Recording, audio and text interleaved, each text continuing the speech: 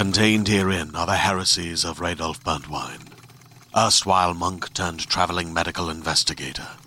Join me as I uncover the blasphemous truth of a plague-ridden world, that ours is not a loving God, and we are not its favored children.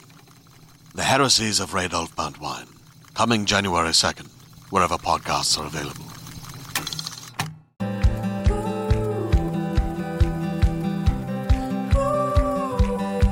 Welcome to Frappow. We're your hosts, Odd and Rags. This week, we have the pleasure of interviewing Rachel Rotten, who is now our also one of our new Derby best friends, and we're very excited.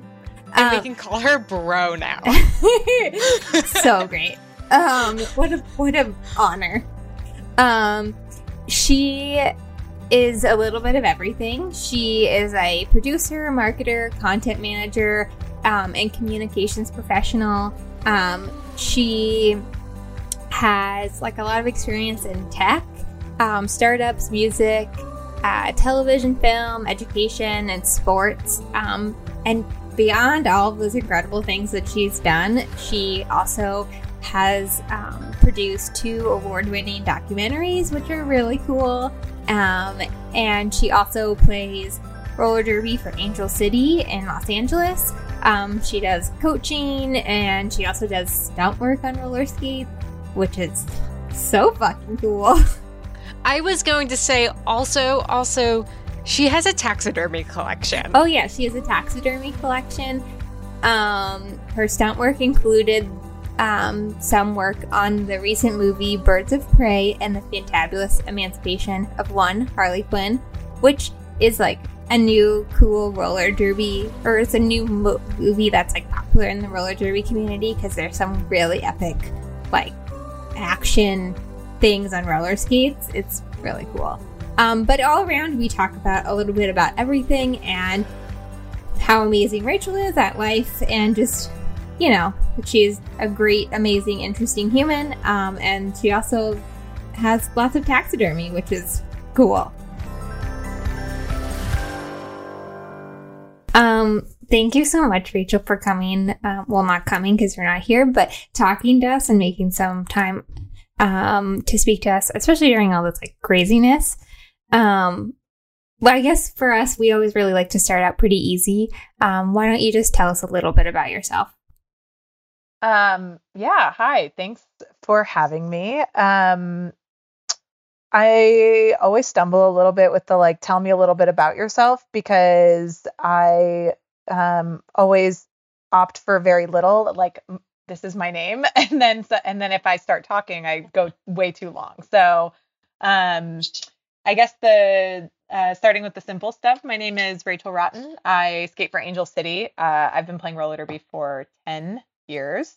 And I'm also a lot of other things in my life, but I am a publicist. I, work in PR, and I also work in entertainment, and I have had a lot of really interesting life experiences as a result of that.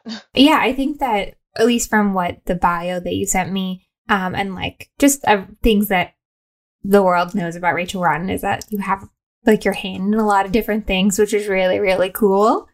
It also makes it very hard to like have just like a thing. Like, I think my like biggest criticism of myself is always like that I do too much, that I'm always kind of like trying to do too many things in too many places with, too many people, and I'm a perfectionist, so I try to do them all really well, and then so that I'm really tired a lot. Yeah, I think that's how I feel a lot of the times. Like,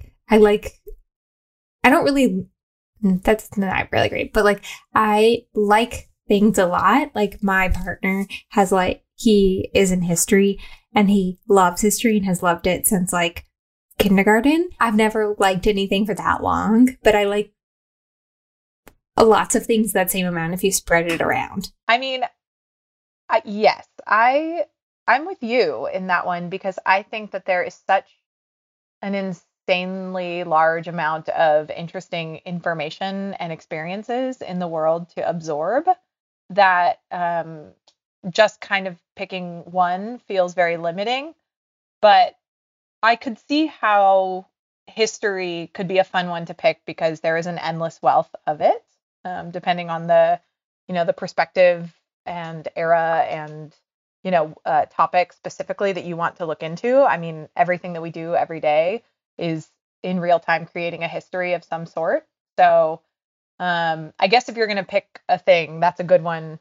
That's a good one to pick. Well, I think that like having so many interests just it makes life more fun and interesting. I mean, I'm somebody who like it's so hard to pin me down on one thing because like I know this and I know that and I can tell you about food and power in society, but like medieval society, and I'm published on that. But then like, oh yeah, no, I just do like all this other shit for shits and giggles because like it's fun. It makes me happy, and I love just having all these weird skills and weird tidbits of information because like why not? It's fun. It makes life more interesting, and I don't like to be one dimensional. Yeah, it's funny that you put it that way. Fun fact about me, my degree from university is in anthropology.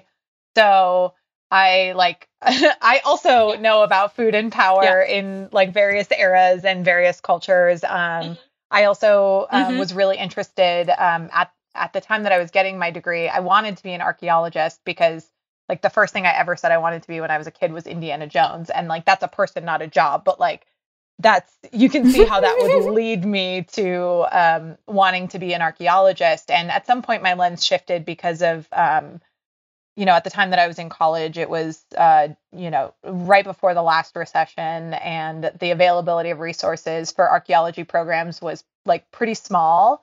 And I was worried about being able to support myself after college because I don't come from, parents that were like, swimming in Scrooge McDuck money that could support me living in Los Angeles. So I also had to think realistically about what I could have as an applicable skill. So I shifted away from the archaeology part of anthropology and focused more on cultural anthropology. And but when I was still on the archaeology track, I was really into paleopathology. So like studying, human remains to see how like diseases and environmental conditions tell the story of where people were at that time. And so that's why I have like a little bit of a weird obsession with like dead things and death also. I just find it taxidermy. Yeah. Yeah. Yeah. I find it so fascinating. 100%. Yeah. I mean, I remember flat out telling people, but like, I study history because I like dead things. They don't talk back. They do have a lot to tell, but they don't talk back. And it's just, I don't know. It's so broad and it's so fun. And there's so many different things that you can look at. I mean, we're also just big nerds at this stage. So. I know. I'm like, we're like 7 minutes in and so many people have probably been like, I'm done with this episode. Goodbye. So I really like that you have this, all this experience and everything with media, both like being in media, but also that PR angle and then also making documentaries. How has that overlapped with your life in roller derby? It's funny. I said once in an interview that I forgot that I gave, but recently saw because somebody sent it to me. I once said that like, it's so interesting how people always talk about how this like talking point that like roller derby saves your soul. And I never felt like it saved me. I felt like it like helped me find my soul.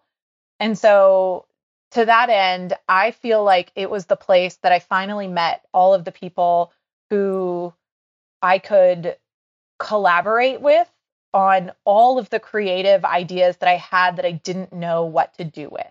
And so it really ended up being the engine that introduced me to some of the most important people in my life that allowed me to be all those things and to do all those things. So, before I started skating, my first job out of college was working at a production company, and I was a casting producer. And like a lot of my job was to recruit really interesting people for reality television. And you can read into that however you want. Sometimes they were interesting, sometimes they were terrible, right? Like I worked on like quite a few shows that a lot of people would remember and helped develop, the fact that these characters existed on TV. And so from a very early time in my career, I was developing stories and like thinking critically about the kind of people who are doing interesting things or saying interesting things, even if they're not things that I necessarily agree with, as is the case with a lot of people on reality TV. But it really developed my lens of storytelling. And so once I started playing roller derby, I met a skater in my league who ended up becoming my roommate. And she too was, one of those people who is impossibly inspired every day. Like every day she would come home and have a new idea for something. And that enthusiasm is so infectious and really was an opportunity to just funnel all of that enthusiasm and energy into multiple projects. So because of her name's Erica Tremblay, her skate name was Go-Go Gidget. And when we lived together, she came home one day and was like, I want to make a documentary. Like, do you have any money in savings? Like, what if we go in on it together? And I was like, sure, why not? Like, how much do you need? Is $2,000 enough? Like, that was kind of where we were at. Like, that was savings. And it also allowed us to like have something to come home and work on together, when we weren't skating, like to sit down and just make something that was truly our own. And the first documentary, was like an amazing learning experience. And then it eventually parlayed itself into In the Turn, which was a roller derby documentary that was about the queer community in roller derby. And it's funny because I go back and watch it now, and I think that there's so many beautiful things about it. And I also realize how much I've learned about like the world since then, and how much we've all learned about ourselves and our community since then. I think it's exactly where we were at that time. But in that way, it is very much, it's a perfect portrait of that time in roller derby. And so it's really special and nostalgic to me. And I just remember at one point sitting down with her and Bernard, one of our producers, who was also a friend of mine who worked in television, and a girl named Genevieve. And we like sat in a pile of papers, and we were like overwhelmed because we had too many stories to tell. And it just felt like we had more than we knew what to do with. And it's such an embarrassment of riches to have that, because, sometimes you really are scraping the bottom of the barrel with in the media, like looking for the goodness. And when you're a part of a community that has such a wealth of goodness, you're just like, how does anybody else move through the world without this much like goodness that they can't even sort through it? And so they're just like little moments like that really have solidified like roller derby's importance in my life, like not even like from a sport perspective, but just as like a conduit for meeting like really important creative people that have influenced me every step of the way. I feel like I went on like a journey just now. No, I'm not sure if great, I answered your question. No, it was great because we talk a lot about how like roller derby is a microcosm, and that like it is what you say, like you go in and there is just like so much goodness, and I'm not really sure what it is about the sport that makes certain people like attracted to it, but I like go in and feel like so empowered by all the different types of people that are there, and who like for all the reasons that they're there and all the things that they do, like it's crazy. Like on my old league, when we skated together, we had like a microbiologist, and we had like we have like an investment accountant, and we have like all these like, hilariously different people who are just like so good and just want to be there and like share their goodness with people. It's a really special place. And I mean, it, because of like all the energy, I agree. There's a lot of creative energy in it. I mean, that's how this podcast got started, was because Aude and I just decided that like we needed to start something, and we've been talking about it, and it's like, okay, well, let's just do it because we have to. You know, there's so much energy that can be used, and there's so much goodness that can be used, that it's just like, well, why don't we tap into it and harness it? The reason why we have this podcast is because of the roller derby community across the board. Yeah, and isn't it just, yes, I think that the beauty of it, and I think that this might be true of you know, any hobby or community, but it really is an opportunity to like find the people that your life wouldn't have intersected with unless you put yourself into some kind of social situation that required that you interact with people outside of, you know, your job or your friend circle or the store that you go to every day or the park that you walk in every day. Like just that simple act of putting yourself out there introduces you to like new people and new perspectives in these ways that end up changing your life. You know, my working now, like, you know, shifting away from when I was working directly in television, because like real talk, I left because I didn't feel good about some of the television I was putting out into the world. So, but shifting into what I'm doing now, you know, again, roller derby, like the founder of the agency that I'm vice president of, she was a skater, and we met, you know, like early in our derby careers. We knew who each other were for the majority of our careers. We weren't like close friends, but we had mutual friends, and like, you know, we ran in like similar adjacent parallel circles. And, you know, it just like timing was everything. And she told a mutual friend of ours that she was, you know, looking for someone to partner with to like grow the agency that she had created, because she, you know, had a table flip, like quitting her agency story. Like many of us have these great table flip, like job quitting stories. And the timing was just right, because I was consulting at the time. I was working on a couple TV shows, and I was wanting something a little bit more solid to pour my energy into. I had hopped from project to project for a couple years, and I was really craving some consistency, and I was feeling that like yearning to build something. And the thing about like, you know, consulting and moving project to project is just like, you never really get that fulfillment of building something. So, you know, I spoke with her, and literally an hour after I spoke with her, she was like, I'm coming down to LA so that we can have lunch in person. And, you know, like, let's talk about like what this actually looks like. And then 2 weeks later, I was just like face first diving into building this company.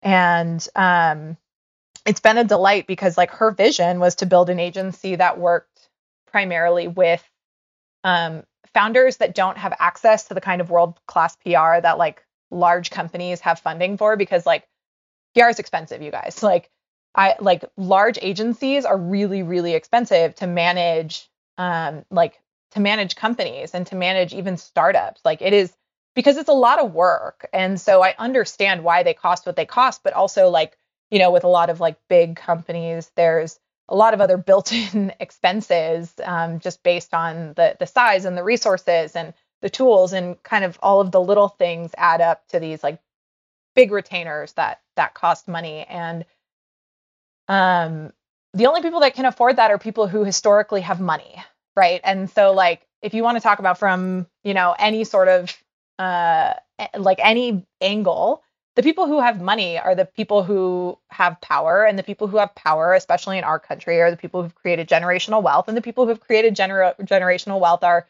like typically older white men. And so that means that, a stat that we talk about a lot in my field and in startups is that, only 2% of venture capital funding a year goes to female founded companies, and only a fraction thereof goes to companies founded by people of color. And then if you subsegment that to like women of color or like queer women of color, like all of that, like that money gets like that dollar bill gets torn up into tiny little shreds to where it's like pennies on the dollar compared to like what other like, white male led companies get. So she really wanted the agency to be mission driven and to work with the kinds of founders that we want to see out in the world who don't have access to the same kind of funding and the same kind of resources that that other companies do, and to give them sort of that same white glove, like big agency experience, but from human beings who understand who they are, like before they even set foot through the door, which that's the other challenge is like, when you're somebody that has been underrepresented in the corporate world, then asking somebody to tell your story has all these other layers of problems. And so it's just like a really like crazy time that we live in because people care about those stories now. And so it means that like we've had this like incredibly like heartening experience where we've been able to grow our company just because we decided that like this is who we work with. And like if you are like, we still take on clients that are, like white men, but like you have to align with our values. Like we have absolutely turned down clients that do not align with our values. I don't care how much money they spend. Like, I'm not going to represent somebody who isn't aligned with me on like basic feminism and like, understands rape culture. And like I Google every CEO, and like if somebody's ever been accused of, harassment, like, or assault, like that's a non-starter for us, and we've definitely turned down people before because of that. Like just Googling the CEO's name and then you're like, nah, we're good. Like, so that also means that like there's women doing some like badass things. We work with a lot of female founded cannabis, which is interesting because like weed is a space that like men have also sort of taken over. The stats around like female founded cannabis companies are actually kind of depressing because like when cannabis first got legalized in a lot of states, or in the first couple states, I think the number was around 17%, and it's taken a nosedive since then. Like 17% of all companies were female founded. And then I think it's actually gotten to be less and less not because the number of female founders has like they've disappeared, but because the number of male founders has ballooned. So that's been really fun working with a lot of like female led cannabis brands. And then, and the great thing about women is that like we care about other stuff. So like a lot of those women also care about things like the fact that, cannabis regulations and the criminalization of drugs has disproportionately affected communities of color.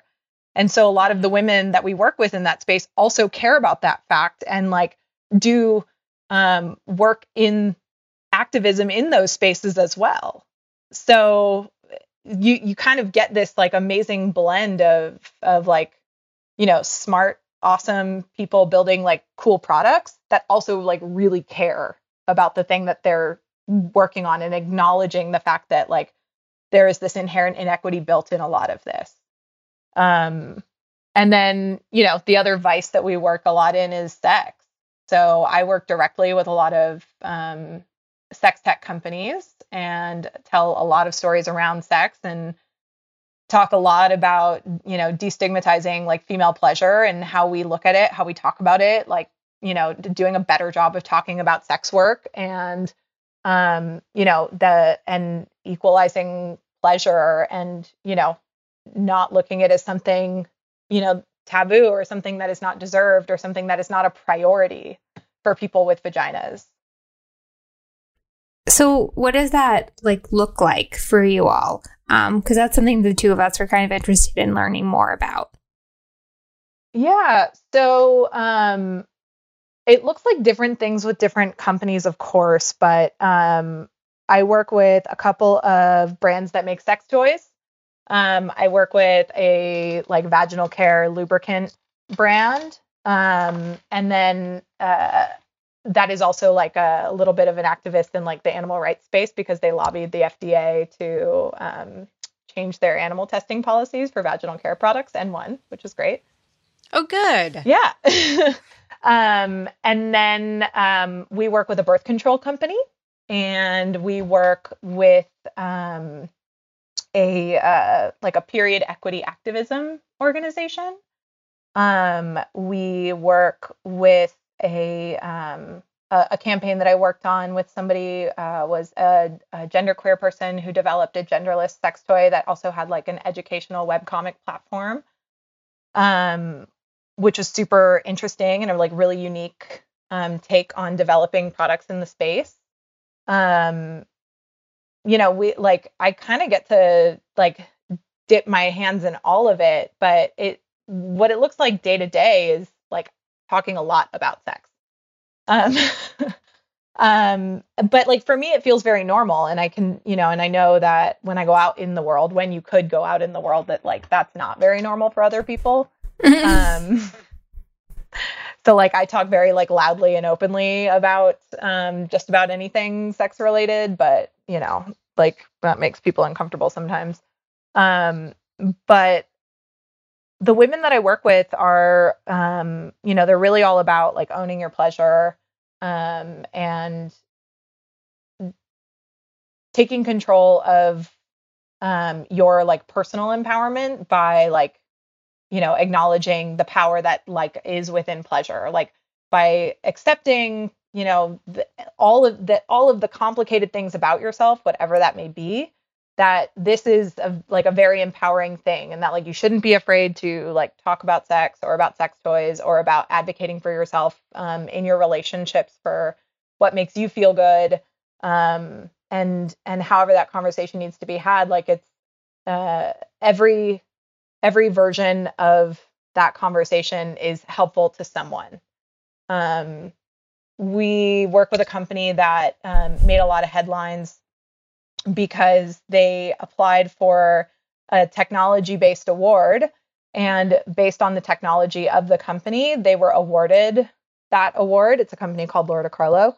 They were awarded a CES Innovations Award in robotics because their devices utilize microrobotics to create biomimicry. So it replicates human motion rather than using vibration as the point of stimulation. So like the shaft of the device uses a microrobotic ball that creates like a finger come hither motion. And then the mouth of the device, simulates like it's a clitoral cup that simulates like a mouth movement. Oh my God, that's incredible. That is amazing technology. It's pretty cool. And so they won this award, but then, so it's like this interesting thing where like you can look at like engineering specs for something, but not necessarily like look at the application of what that engineering is for. And so after the award was given, and we started to, plan what the next steps with the event would be, they were like, wait, what is this? and then so they took it away. It caused this like big media splash because like this particular event has like a history of like not great behavior when it comes to women or when it comes to any sort of like gender equity. Like for a long time, the only women that existed at this trade show were in the form of like what they called booth babes. So they were just like, brand ambassadors at booths that were dressed in like skimpy clothes. And, over the years, people continued to call them out for their lack of female representation of speakers. So like there was one year that they, like 2 years ago, that they had 0 female keynote speakers, 0. And when asked why, like the response they gave, like the between the lines was, that they didn't have anyone qualified. And so people would just send lists of like hundreds of like female technologists that were like very clearly, qualified. And so then, that caused them to change their speaker policy. And so now they have like the following year, they had like 50% women, 50% men, which is great. It's a good step in the right direction. And so this media frenzy caused them to look at their policies around the exclusion of like pleasure technology for vulvas specifically, because there were actually a number of technology companies that had created devices geared towards like men or people with penises. And that were sort of flying under the radar. But the minute that somebody, applied for something that was supposed to be applied to a vulva, or that specifically was based around female pleasure, it was like labeled obscene, indecent, profane. Always. Yeah. So, Typical. The result was that they changed their policy around inclusion of sex tech in the show. And this year, sex tech was included in health and wellness, which is an appropriate place for it rather than siloing it off into its own like sex category. Yeah, absolutely. So that was a really important thing. Like now that you've started talking about this stuff, I have a few friends who work at sex toy stores in New York, and just like hearing about sort of the things that are coming out, and like you now have like apps that you can use or your partner can use with a toy, or like all of this like crazy stuff. And yeah, that makes total sense to me.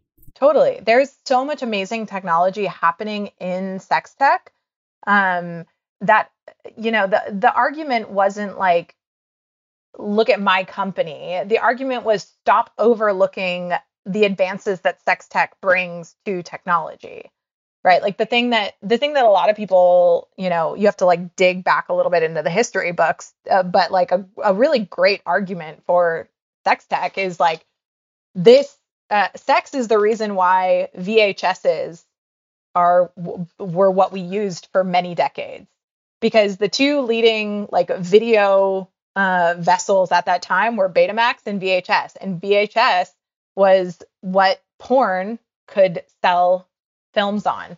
And so that's ultimately why Betamax died out, because the accessibility of porn to use VHS and to mass market it is why every movie started coming out on VHS, and why VHS became like the most popular medium.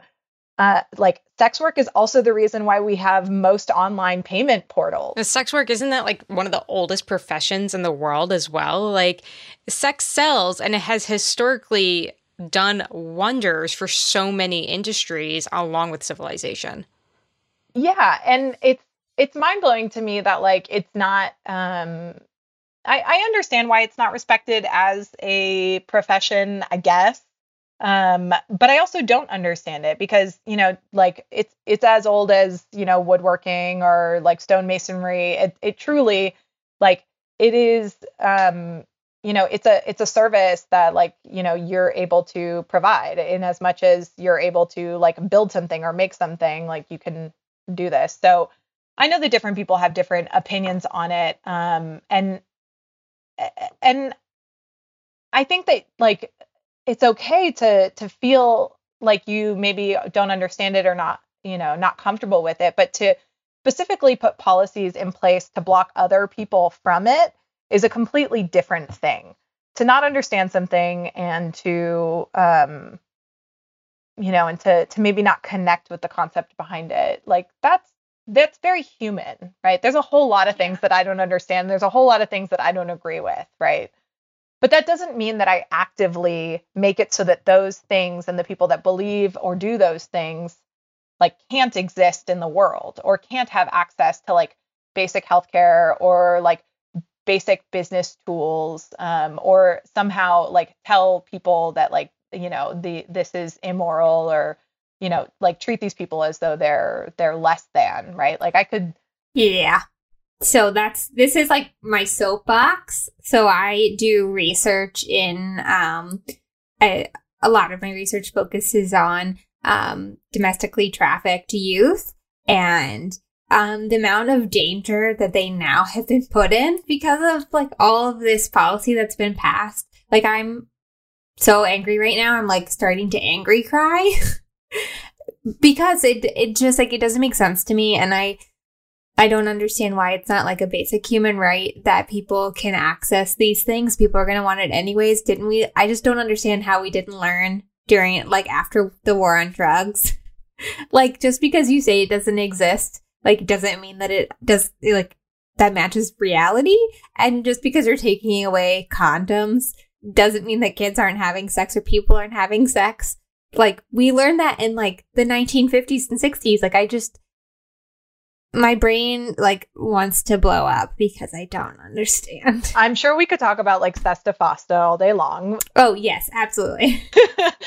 Yeah, I agree. I think that cannabis is actually like a really great example of like taking a vice or alcohol or really any like vice industry item, right? And figuring out a way to make it safe for people, to regulate it, to like make it accessible, to tax it so that it benefits the economy. I think that there are ways to handle like things that are attractive to some people and maybe not to everybody. And the fact that like sex is sort of the last like holdout of confusion is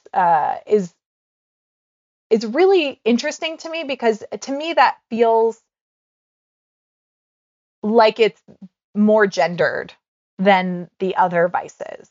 And I think that's where I struggle with it is that it specifically affects one of the genders more than another.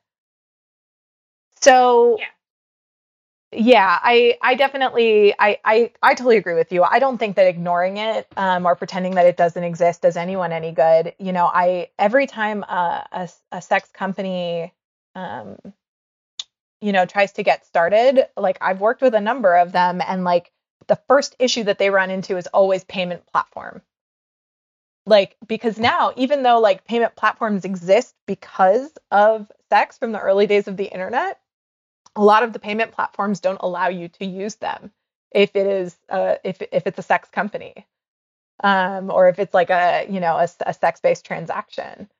So like really early on, like most founders that I've worked with ran into some kind of roadblock just around like trying to have simple transactions. And like the same is true of a lot of cannabis products still as well. Like, like obviously since it's federally not legal, and like CBD is okay, but THC is not. And, there's a whole lot of like red tape around all of that. So I know that that's still in development as well. But I just think it says a lot about humans in general that like this is a still a sticking point for a lot of people. But I am heartened to see that there's a lot of progress has been made. There's a lot of really amazing women in sex tech that have made some like serious progress in the last 10 years on how we have conversations about sex.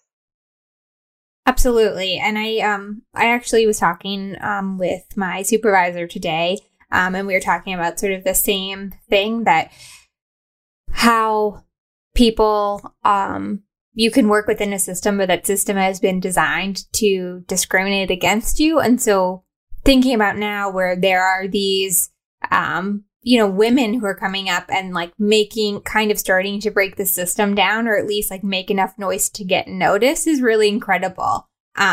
Or, whatever type of system, like these, everything has been created to keep the people who are in power. And so it's only gonna like keep going unless we sort of start changing things.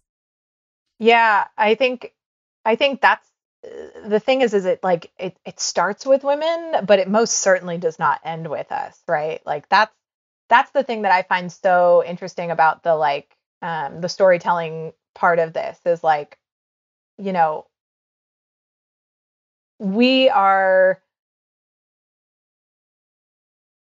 like we're sort of like rattling cages in a lot of ways. But again, the system wasn't built for us, and we're rattling cages about that. But the system was built more for we are able to slot into the system better than other groups are, right? Like when you start to think about like queer people, you start to think about other, like you start to, again, like going back to the money conversation, when you start to like really like hone in on different like, you know, communities of people, whether you're talking about like, are we talking about like cis straight women, right? Like that's one jar. And it's like a pretty big jar, especially if you go with like cis straight white women. And then like the next jar could be, you know, cis straight or like cis queer women, and then like cis trans or cis women of color, and then like trans women, and then like other queer folks. Like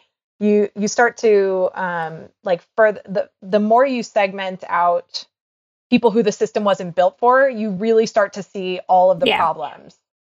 And that's where it gets really tricky, is like the system really wasn't built for any of us. It was built for like cis straight men. And like that's who it works for, because it serves to keep everybody else in their place, to serve to keep that in power. And so yeah, exactly. Like, I feel like it's also our responsibility to like bring other people along, right? Like other people who the system doesn't serve. Like if you can like kick down the door into that system, you know, and like start to get them to like rearrange the boardroom, then like shove down a couple chairs and like bring people with you also. Yeah, exactly. Using your privilege in place of power to help other people, which I think it sounds like your agency is doing, which is like incredible. We're definitely trying, you know. It's not lost on me that like, you know, as a cis white woman, that I have, the next rung down on the power scale. So, you know, I as I've aged, I've tried to be cognizant of like what I can put out into the world. And I think that's part of the reason why I left TV, right? Because like it became very clear to me that like I could put things out into the world, but like, should I? So, you know, just trying to be aware, and it's a work in progress. Like I'm definitely not perfect. I fuck up all the time. But you know, I'm like trying to work with companies that I believe in and lift them up, and lift up like, you know, those voices that are like, because I'm not an engineer, so like I can't take credit for any of the technology that people are creating, but like I'm like a great storyteller, and I'm really good at relationship building, which is what PR is. And I can, because of, you know, my background in anthropology and my love of history, like I can create context for things, which is a really important skill in storytelling. And so like, you know, creating relationships and creating context and telling a great story is how you get like important people's work into the right places. And so that's where PR feels like home for me, is when I'm able to do that. And when I'm able to like sit in a room full of people who are in charge of a lot of like really expensive things, and to tell them what they should care about and like kind of hold court, like that's where I feel like the most powerful, because then I can advocate for the stories that they haven't heard yet. And you almost like, you have this captive audience, and it's like this really like special feeling when people actually care about the thing that you're talking passionately about. Yeah. And I think it's also like everybody has a story. Absolutely. And if you don't have a story, I'm willing to bet you do. It's just that nobody gave you the place, the time, the attention to share your story. And so that's one of the reasons why we have this podcast, is because we firmly believe that everybody has a story. Everybody's going through something. Here's your space to share it, you know, and we will just amplify it. We will use your voice and just amplify it. Let's have a conversation. Let's talk about it and share your story. And I think that is what our jobs should be in our position of power, you know, as white queer, both of us are gender neutral, but as white queer gender neuts, we do have a rung on the ladder. Let's amplify who we can and help raise these people up with us. And it's actually really fun, because you get to meet so many cool people, and you get to hear so many cool things, and you get to learn a lot about so many projects and so many things. And it's amazing. And to have that ability is just, it's just mind blowing, because like, who wouldn't want this? Who wouldn't want to hear these stories of everybody who comes through your doors, right? And the fact that you're taking the time to do that and to amplify people's voices who need it the most, especially women business owners, femme business owners, that's where it's needed, and that's where it counts the most.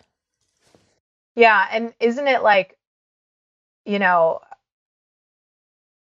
how powerful is it that we live in a time when we can find other people who ideologically we connect with, right? Like it's not lost on me that part of the progress that we've made is because we have opportunities like this to talk across a computer and to find each other. So that like other queer folks, other like, you know, rebels, misfits, weirdos, you know, whoever can find each other in ways that it was so much harder before technology, before the internet. And the thing I love, you know, about where we are right now, like, you know, the internet is very tiring, but it's also so special because I love that it is a place where community can continue to live on. And you can also find you can really politicize every single thing that you do in a really productive way. I think it's really special that we have the ability to connect, you know, across the internet, and use like the access to information to be able to like support companies that are mission driven, support companies that are owned by people like us, and that make products for, you know, people in our communities or people that we care about. It's not like you just have to buy whatever is available to you at the store. Like you can actually like use this like, you know, portal to the world to like be as thoughtful as you want to be about how you spend your money and about how you interact with like commerce. Like I have so many opinions on capitalism, and we do not have to get into that, but like we can say that for another time. Yeah. Yeah, that's a real we long also conversation. have so many opinions on it. So, but I think it's so important that like we all can have a little bit more agency in how we participate with capitalism than we used to have. Right. Oh yeah. So we're going to do a little bit of a hard segue. Not too hard of a segue, but because I find all of this really interesting, but the whole topic of like the internet and connecting with people actually takes me to, I promised my partner I would ask about this, about your Crohn's. So a little backstory is my partner was diagnosed with Crohn's 16 years ago. She's found out in the last 3 months that she might actually be misdiagnosed with EDS, Ehlers-Danlos syndrome, but she lived most of her life thinking that she had Crohn's. So when she started playing roller derby, she actually looked to you and followed your journey to basically learn more about it. Ooh, yeah. So yeah, this one's like a real personal topic. So similarly to your partner, I was diagnosed 17 years ago. And I really struggled at first with accepting my diagnosis. I think for a few years, I hoped that one day I would go to the doctor and I would have some kind of magical test that would come back negative or whatever it was, right? Like there's not like a Crohn's test where it comes back negative or positive, but like, you know, if there was, I hoped that that would happen for me. But at some point I realized, probably my like third time in the hospital, I realized that was not going to happen. And it was clear to me that like I had a choice to make about how I wanted to look at it. I kind of felt sorry for myself at first, and then I got really frustrated because nobody in my family has Crohn's disease, except for like a distant, like a second cousin or third cousin or something. Right.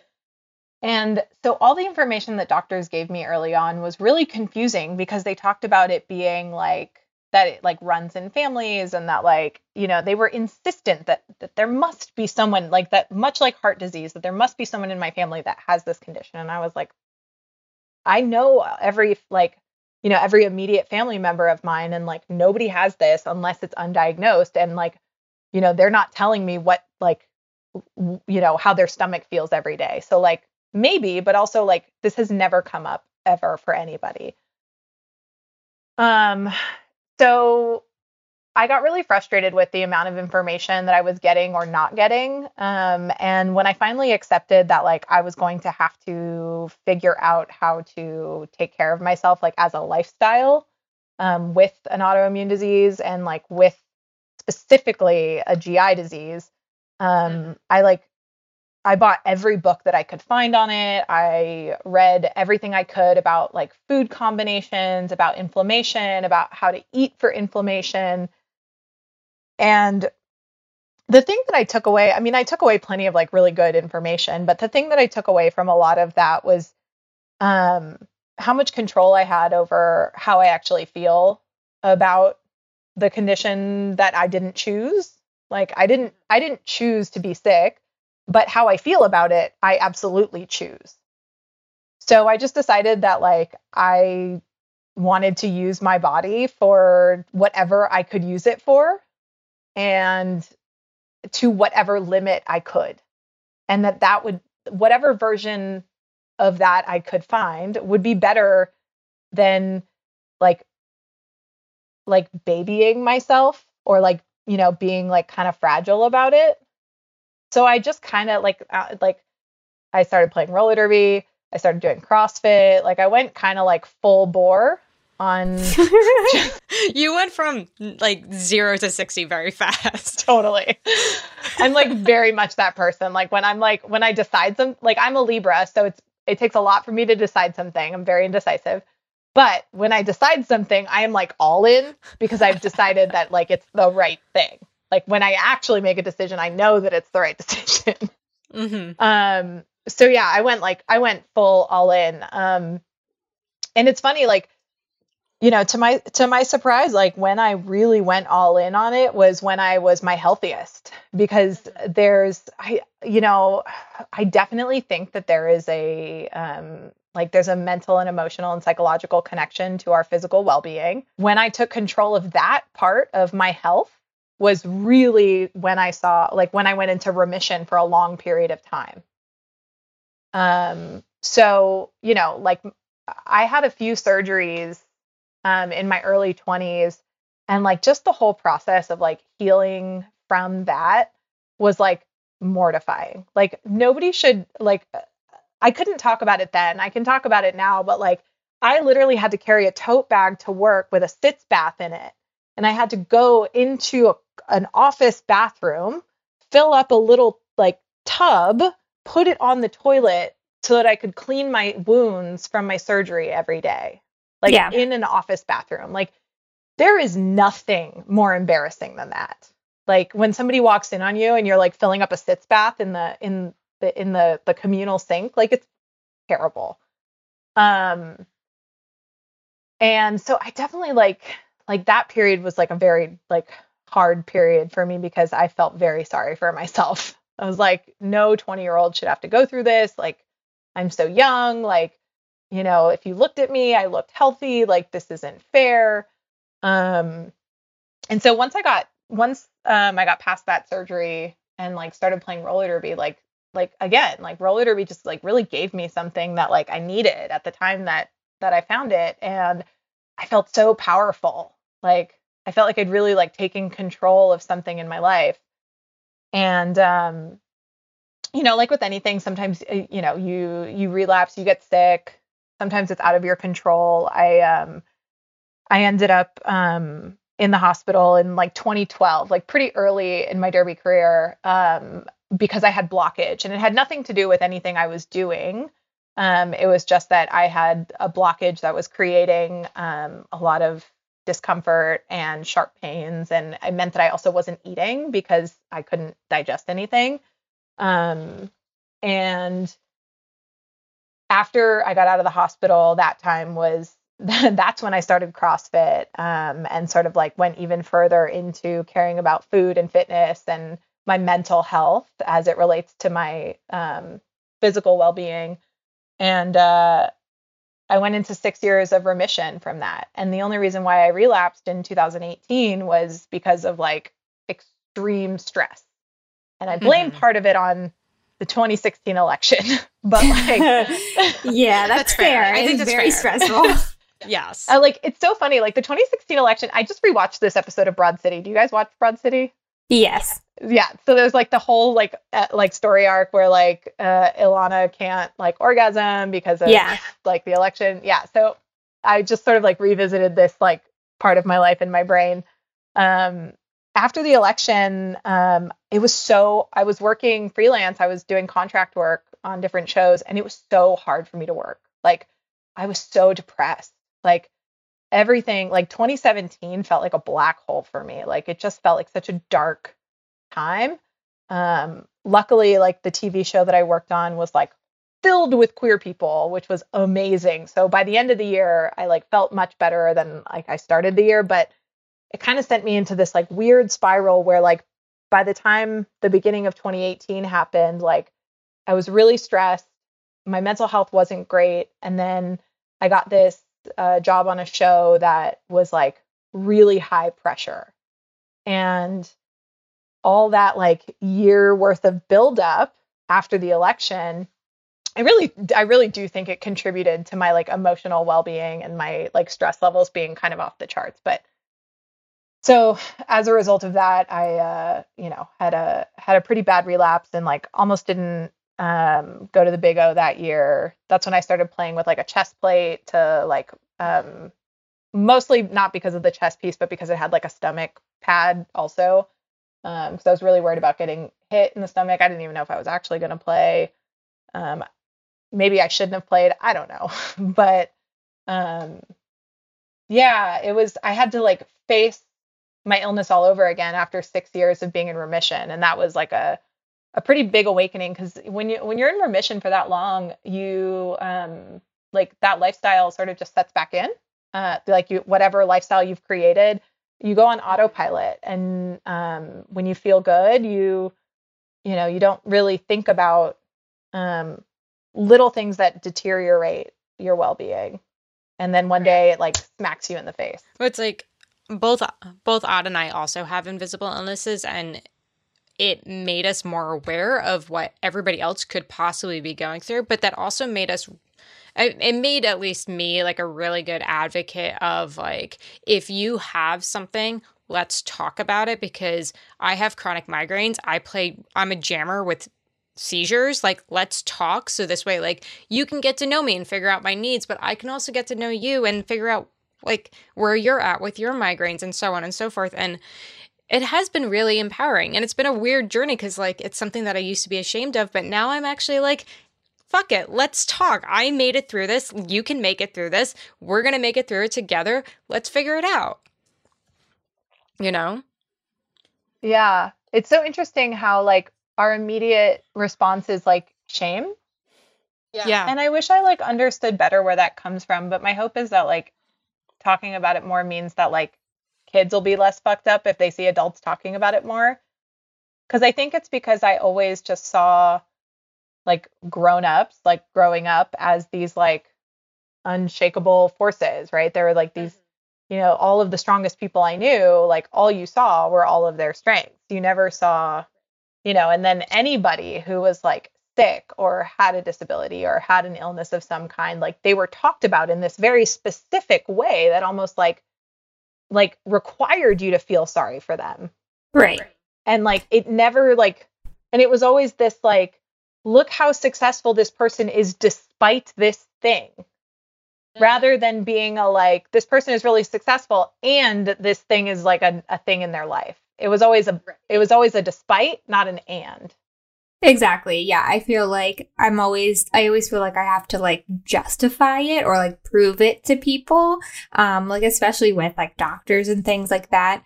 And I have like all these like weird pictures on my phone of my stomach, like being so swollen, and they just don't believe me until I show them. And I'm like, no, like really, like this is what it looks like when I feel sick. And they're like, no, but like you look fine and you're doing all the right things. And I'm like, no, but I'm like still low-key sick all the time. Yeah. I mean, have you two, do you feel that your interactions with doctors have changed over the years? I just don't go to doctors anymore. I've been misdiagnosed so many times. I've been dismissed. I've been told that I've had the flu. I had an ear infection. Meanwhile, like I actually have chronic migraines. I've had a migraine every day of my life since I was 16. And it's just like migraines don't show up in scans, especially like chronic migraines. So what are they going to do about it? And at a certain point, it's just like, you know what? I got medical cannabis. I'm good. Yeah. I mean, I think that I've been told that, like my number one, like my anxiety disorder isn't real. And number two, that like my, because I'm vegetarian, that's why I have so many like stomach problems, because I like eat too many leafy greens. And that's when I like just like left the doctor's office. Because, you know, I've been vegetarian for a really long time and I think I would know. Yeah. And I actually had an appointment with a nutritionist, yesterday. And she was just like, you have to keep fighting. Like, I don't know what's wrong with you. And I'm really sorry. And like, you just have to keep looking for answers. And I find that like in absence of like the help that like we ask for, like folks with chronic illnesses tend to like just explore every fringe opportunity to find some kind of wellness. And I I started doing acupuncture because of like some of the discomfort. And I found a lot of success with it. And when I told a doctor, I get colonoscopies every other year just to check on things. And when I told one of the doctors who performed my colonoscopy, when she asked like what I was doing to to address any discomfort, she thought I was crazy. She was like, that doesn't do anything. No, it's like so helpful. It's the only, like, I had TMJ. Oh, I have TMJ and it was so bad. Like a couple years ago that I like couldn't eat anything but like soup. And it was the only thing that helped, acupuncture. It was amazing. So I'm all about it. Yeah, I am too. I feel like if doctors just listened to patients, and like, maybe I'm crazy, but like, if doctors just listened to people about how they feel and validated that like how you feel isn't always like measurable by the tools available to us in medicine, and instead worked with the patient to address that issue, even if the doctor thought that this person was like making up this illness for whatever reason, the doctor could think that, like, wouldn't it be so much more helpful if they just offered a different kind of help than just saying, no, you don't have that? Right. Would that be crazy? That would be crazy. I think this actually kind of goes back to the conversation that we were having prior to this topic about just femmes and women in general, because a lot of women and femme identifying people tend to be misdiagnosed and dismissed with our symptoms. So that means that we're not being taken seriously. And that could be really damaging for a lot of us, you know? Oh, yeah. I mean, like, it's the whole, like, the system is set up to keep you from talking to each other, so it keeps people in power. I mean, even like subconsciously, it goes all the way to the top. Is set up across the board for white, cis, straight men. Christian. The end. Yeah. Full circle. 100%. Damn. I mean, and if we can even connect it back to sex tech, right? Like the history, right? The history of vibrators is that, like, women were diagnosed as like being hysteric or having hysteria, and had like a doctor started using like an in-office vibrator of sorts to give women orgasms to get them to quote unquote calm down and to address their hysteria. And like that was the genesis of like of any sex toy. That's how vibrators were born. And so like just the act of like, women expressing frustration meant that like, that this was treated as like, this is a disorder, right? That frustration is a disorder. And so like, it's no wonder that, people have this like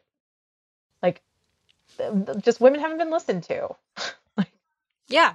At the end, that's the end of the story. But like, that's why there's hysterectomy is called a hysterectomy, because of the hysteria. And that's why you get your uterus removed for a hysterectomy. Yeah.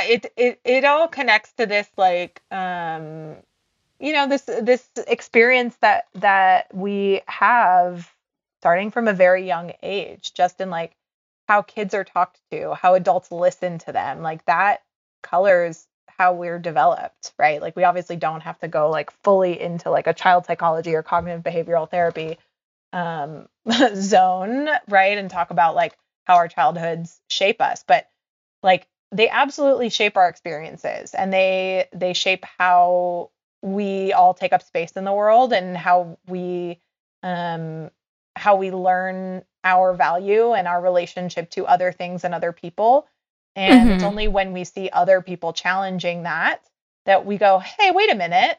And like, to bring it full circle again, I think that's another opportunity that a lot of people in roller derby and participating in roller derby offers. It's like, hey, wait a minute. Like I can absolutely exist in multitudes. I can be aggressive. I can play a full contact sport. I can also, be graceful. I can also be, I can be as feminine or as masculine or as somewhere in the middle gray area as I want to be. Right. And I can still occupy that space and like have all of these qualities that fall somewhere along a very like large spectrum. It isn't this binary of like, this is what is okay for women and this is what is okay for men. Like it is a whole, like it's a whole big pool of gray like sludge. And that's like the gray sludge is way more fun than the like pink and blue binary. Absolutely. And I think what you were talking about with like roller derby is also really important. Like that it's not just like us learning about our value and like in the world, but also something that you mentioned with roller derby is having other people validate you and like validate your existence. And I think maybe that's a really large part of why roller derby is so like empowering, is because so many people tell you like you are valued and I see you for exactly who you tell me you are today.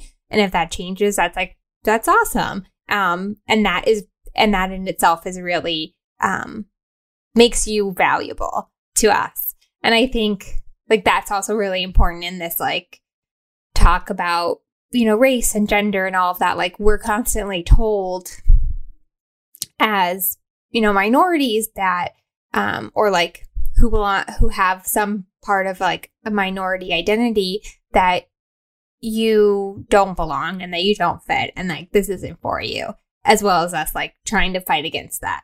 If that makes any sense. Mm-hmm. Absolutely. I think, like we could do a whole talk about like mythologies and storytelling and like, yes.